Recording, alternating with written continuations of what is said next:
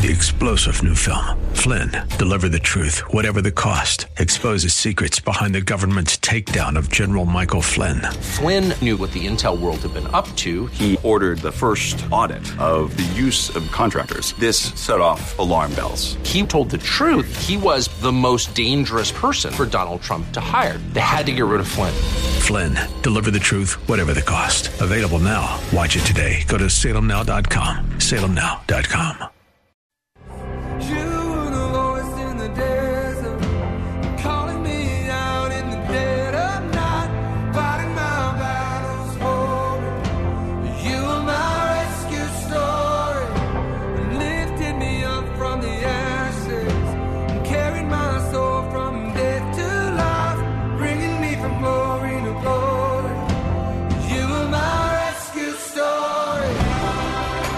It's time for Rescuers, the show about people who change and save lives. Now, here's your host, Art Brooks. Hello, and welcome, everyone, to our worldwide audience for another episode of the Rescuers Radio Show, heard every Thursday at 5:30 p.m. on Faith Talk 1360 and faithtalk1360.com.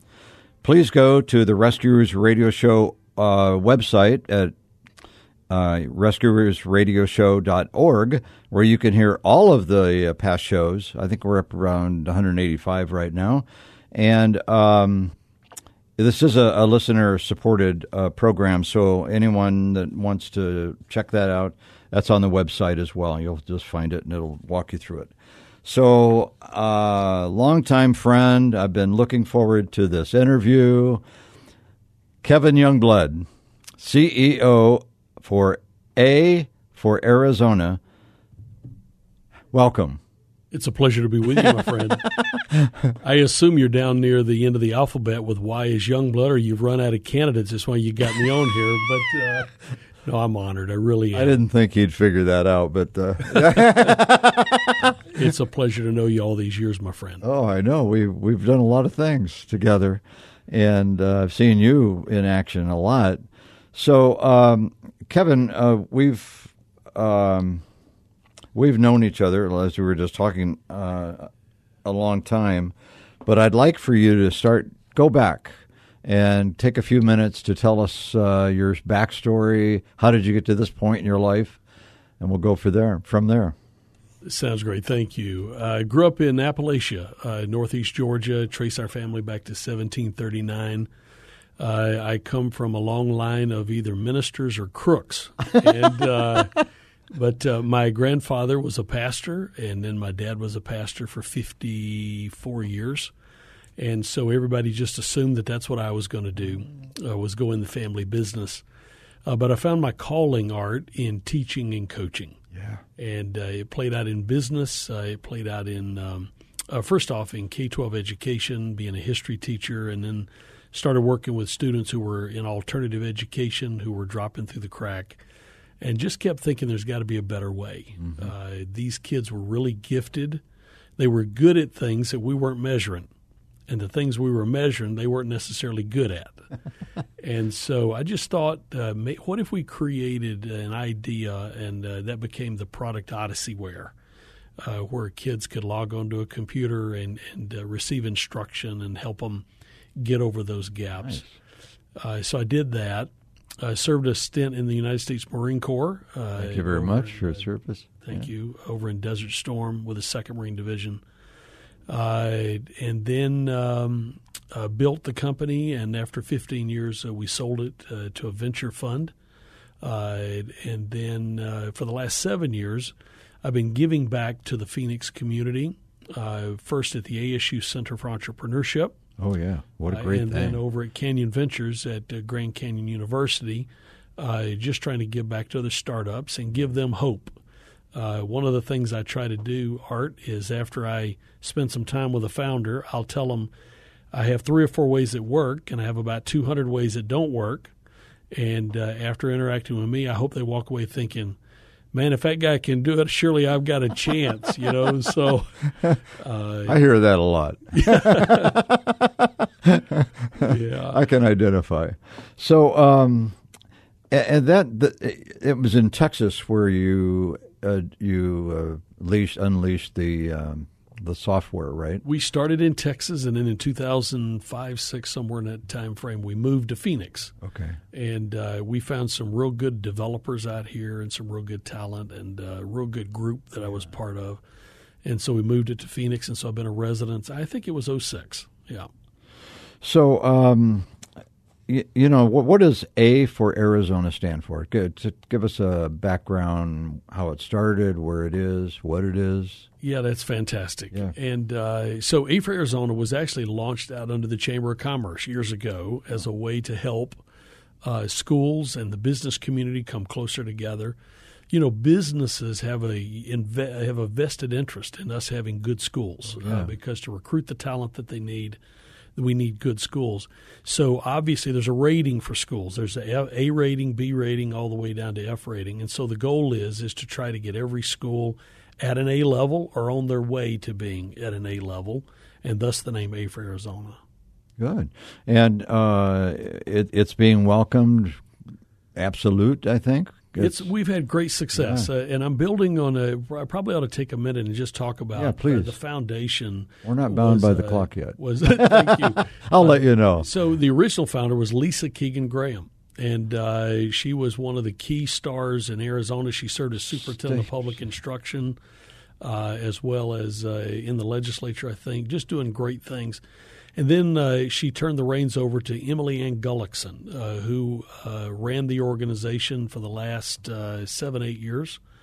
And it was Emily Ann that I have sort of served as a mentor and a coach, if you will, from time to time.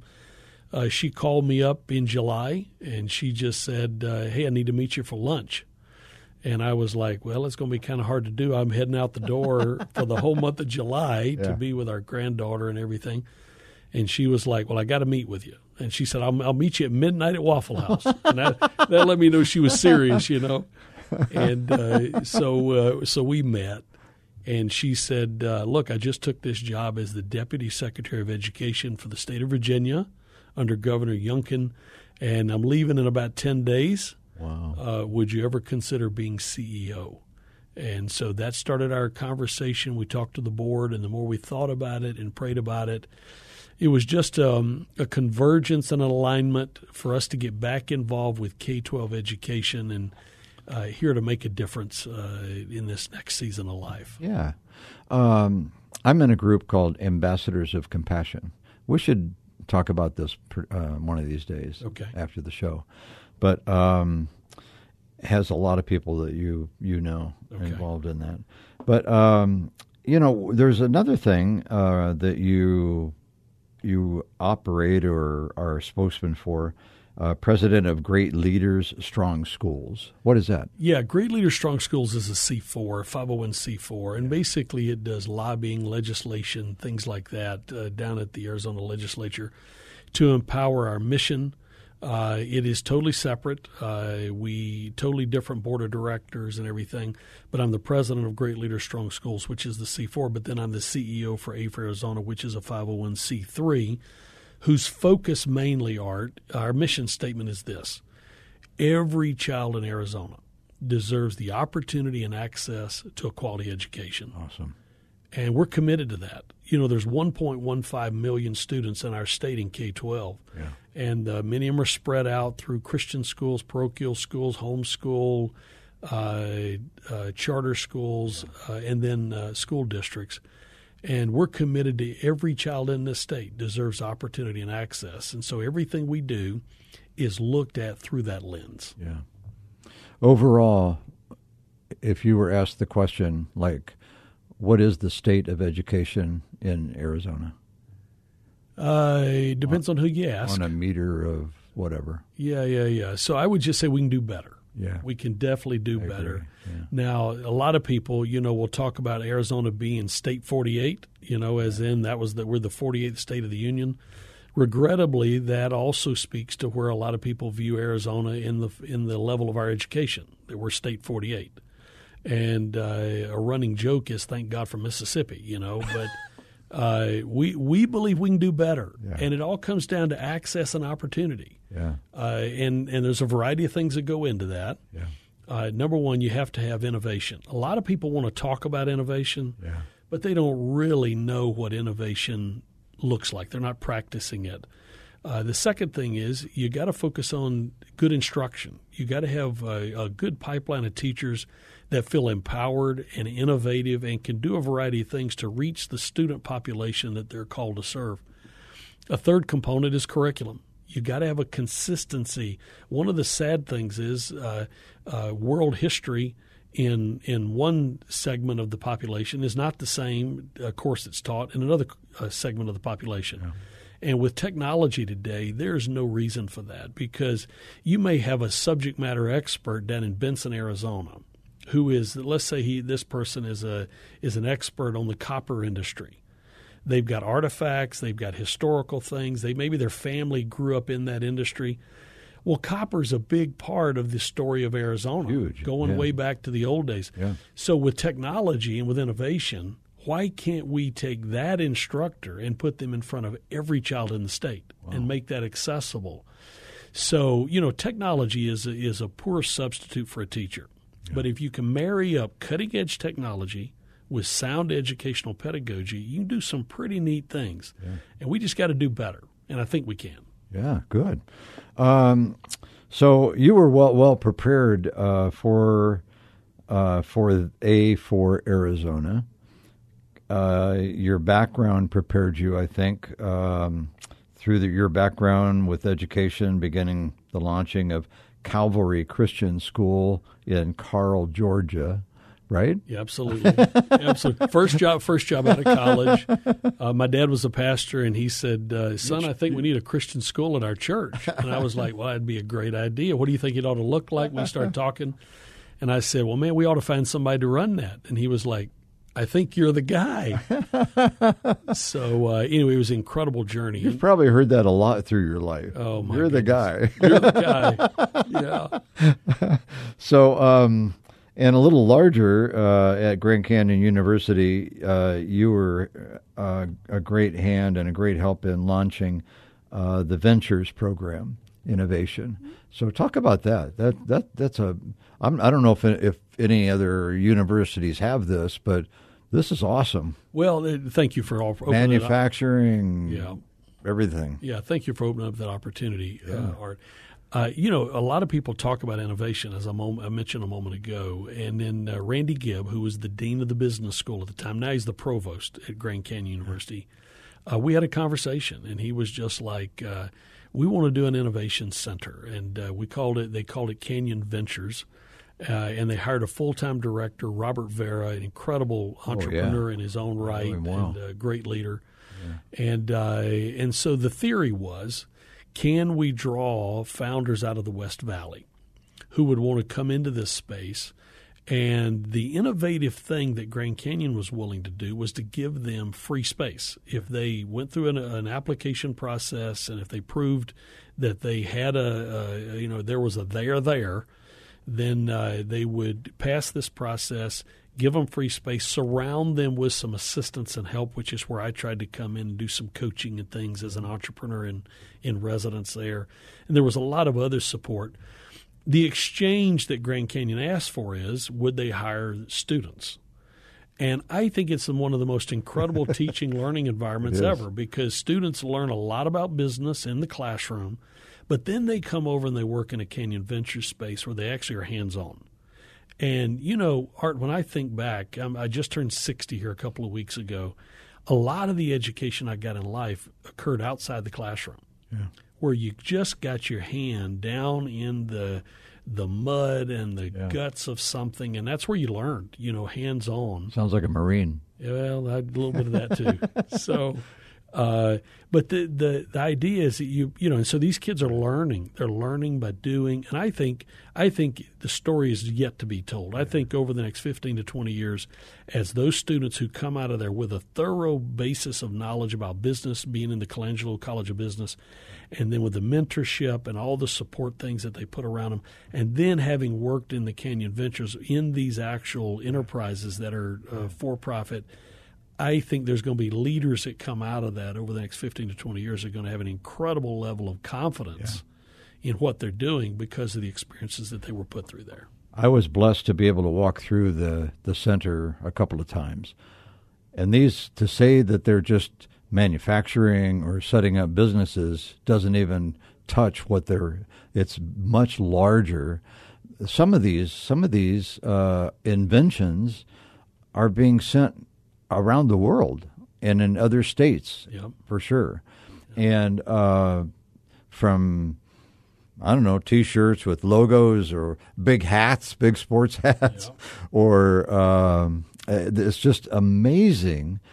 And they're all ideas. It's an idea factory is what it is, right? Yeah. And then they bring that to fruition into a manufacturing, and off they go with the business. Well, every major idea, every innovation starts with what's the problem? Yeah. What's the core problem you're trying to solve? And to be honest with you, in all my years, most founders don't really understand the problem they're trying to solve. Oh.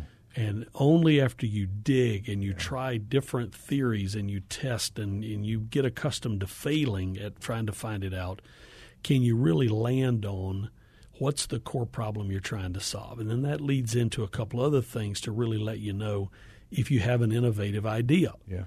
And so that's the purpose of the Canyon Ventures, is to flesh out, do we have an idea? Do we have a problem we're trying to solve? Can we solve that problem? Can we scale this thing? So, Yeah. It's an incredible place. Innovation, exclamation point about 10 times. It's really great. I'm going to take a moment and with a note for our audience. If you're late coming into this episode of Rescuers Radio Show, our guest is Kevin Youngblood, CEO of A for Arizona. So we're talking all about that theme, the A for Arizona.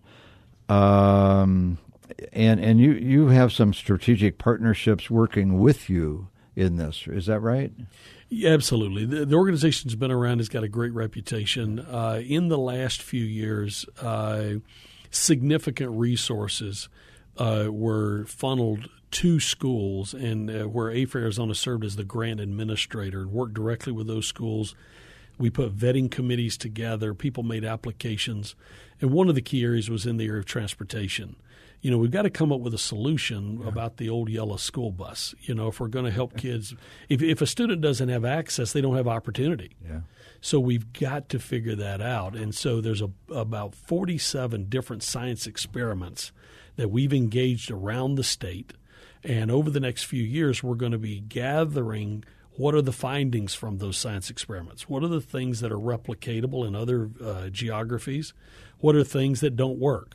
One of the challenges is, if I can riff just for a second, Art, one of the great we have another 10 minutes. I love it. One of the great challenges is people are not used to failure.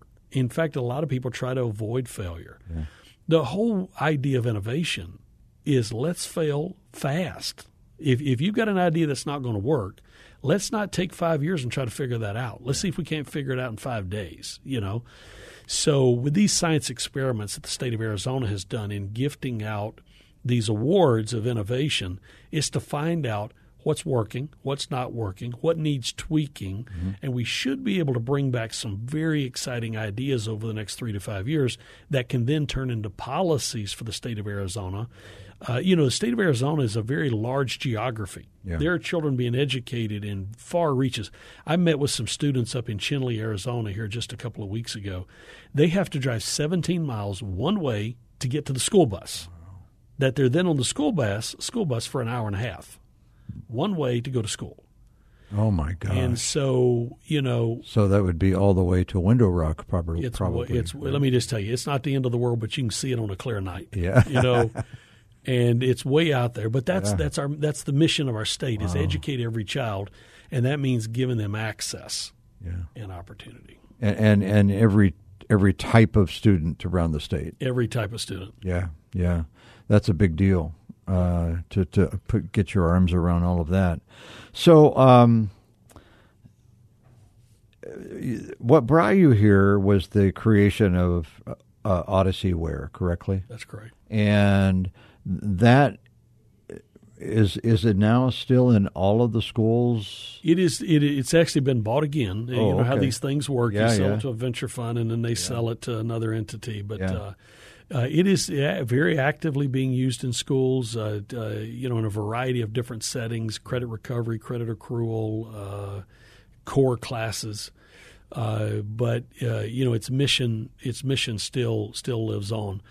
And what we have to do is we have to look at technology not as a one-size-fits-all or a solution for everybody. I think COVID really pointed out, a lot of schools had to go to use of technology to deliver education. Yeah. And what we discovered was not everybody was ready for that. Yeah. And we also discovered that not everybody was doing it well. Yeah. It's sort of like Warren Buffett says. He says, when the tide goes out, you find out who's been skinny dipping. And so when COVID happened, we realized that not all of our schools, private, public, charter, whatever, were really set up to deploy technology in the right ways. And so it's really pointed out some learning gaps, some loss of learning that we need to address, and we can do better. And Arizona is a very innovative state. Yeah. We're not afraid to try things. I mean, we're not afraid to try new technologies and things, and they don't always work out, but we learn something. And if we learn something, then it was not a mistake. Yeah. There's in some surveys that have been done on general school systems after the pandemic.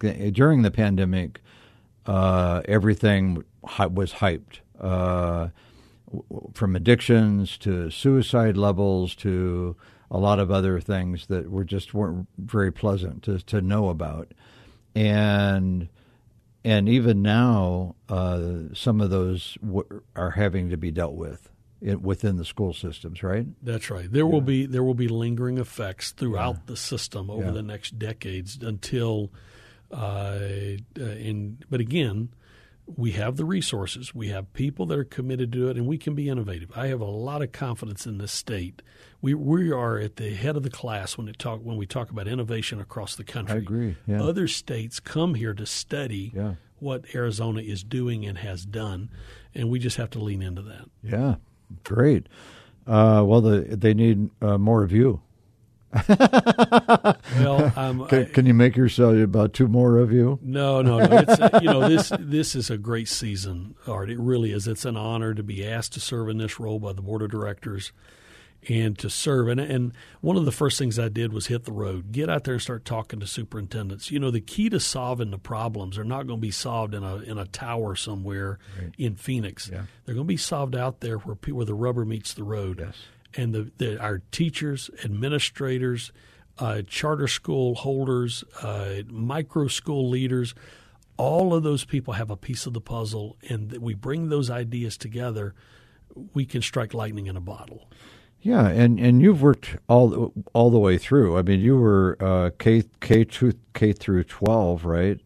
And working with all levels of schools, public, charter.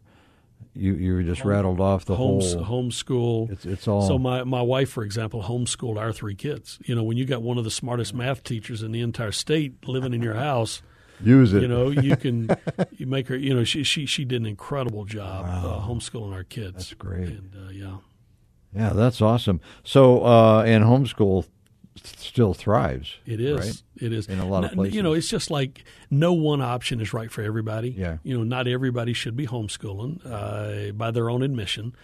But I'm telling you, there's some really neat things being done in the homeschool community and things we can learn that affect other areas of the educational space. There are some really innovative things being done in our charter schools, serving populations of students. And then some of our school districts are doing incredible. I've had the privilege of meeting some entrepreneurially minded superintendents that are doing things off the charts that the nation needs to know about. So let's talk about charter schools. It always comes up in conversations. Some say it's an untouchable or touchable. Let's talk about that a little bit. Well, it's an educational option. Yeah. It is something that a lot of parents respond to. In Arizona, it was one of the first, going back to the early 90s, for the legislature to have that kind of a vision to set that out. And I think it's made every school better because of competition. Free market competition is not to be avoided. Yeah. It's something we should welcome. So now there's the entrance of the concept of a micro school. You know, and of course, the little Christian school that I started back in 1985, it was a micro school, 35, 40 students.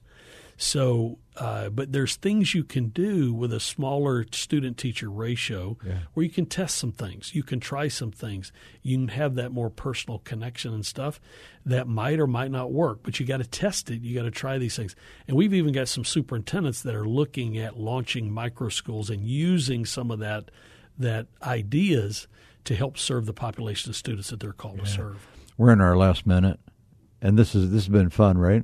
Thank you. Thank you for the opportunity. Say, Kevin Youngblood, you and A for Arizona are rescuers, and thank you for being on the show today. God bless. Thank you, my friend, for the opportunity.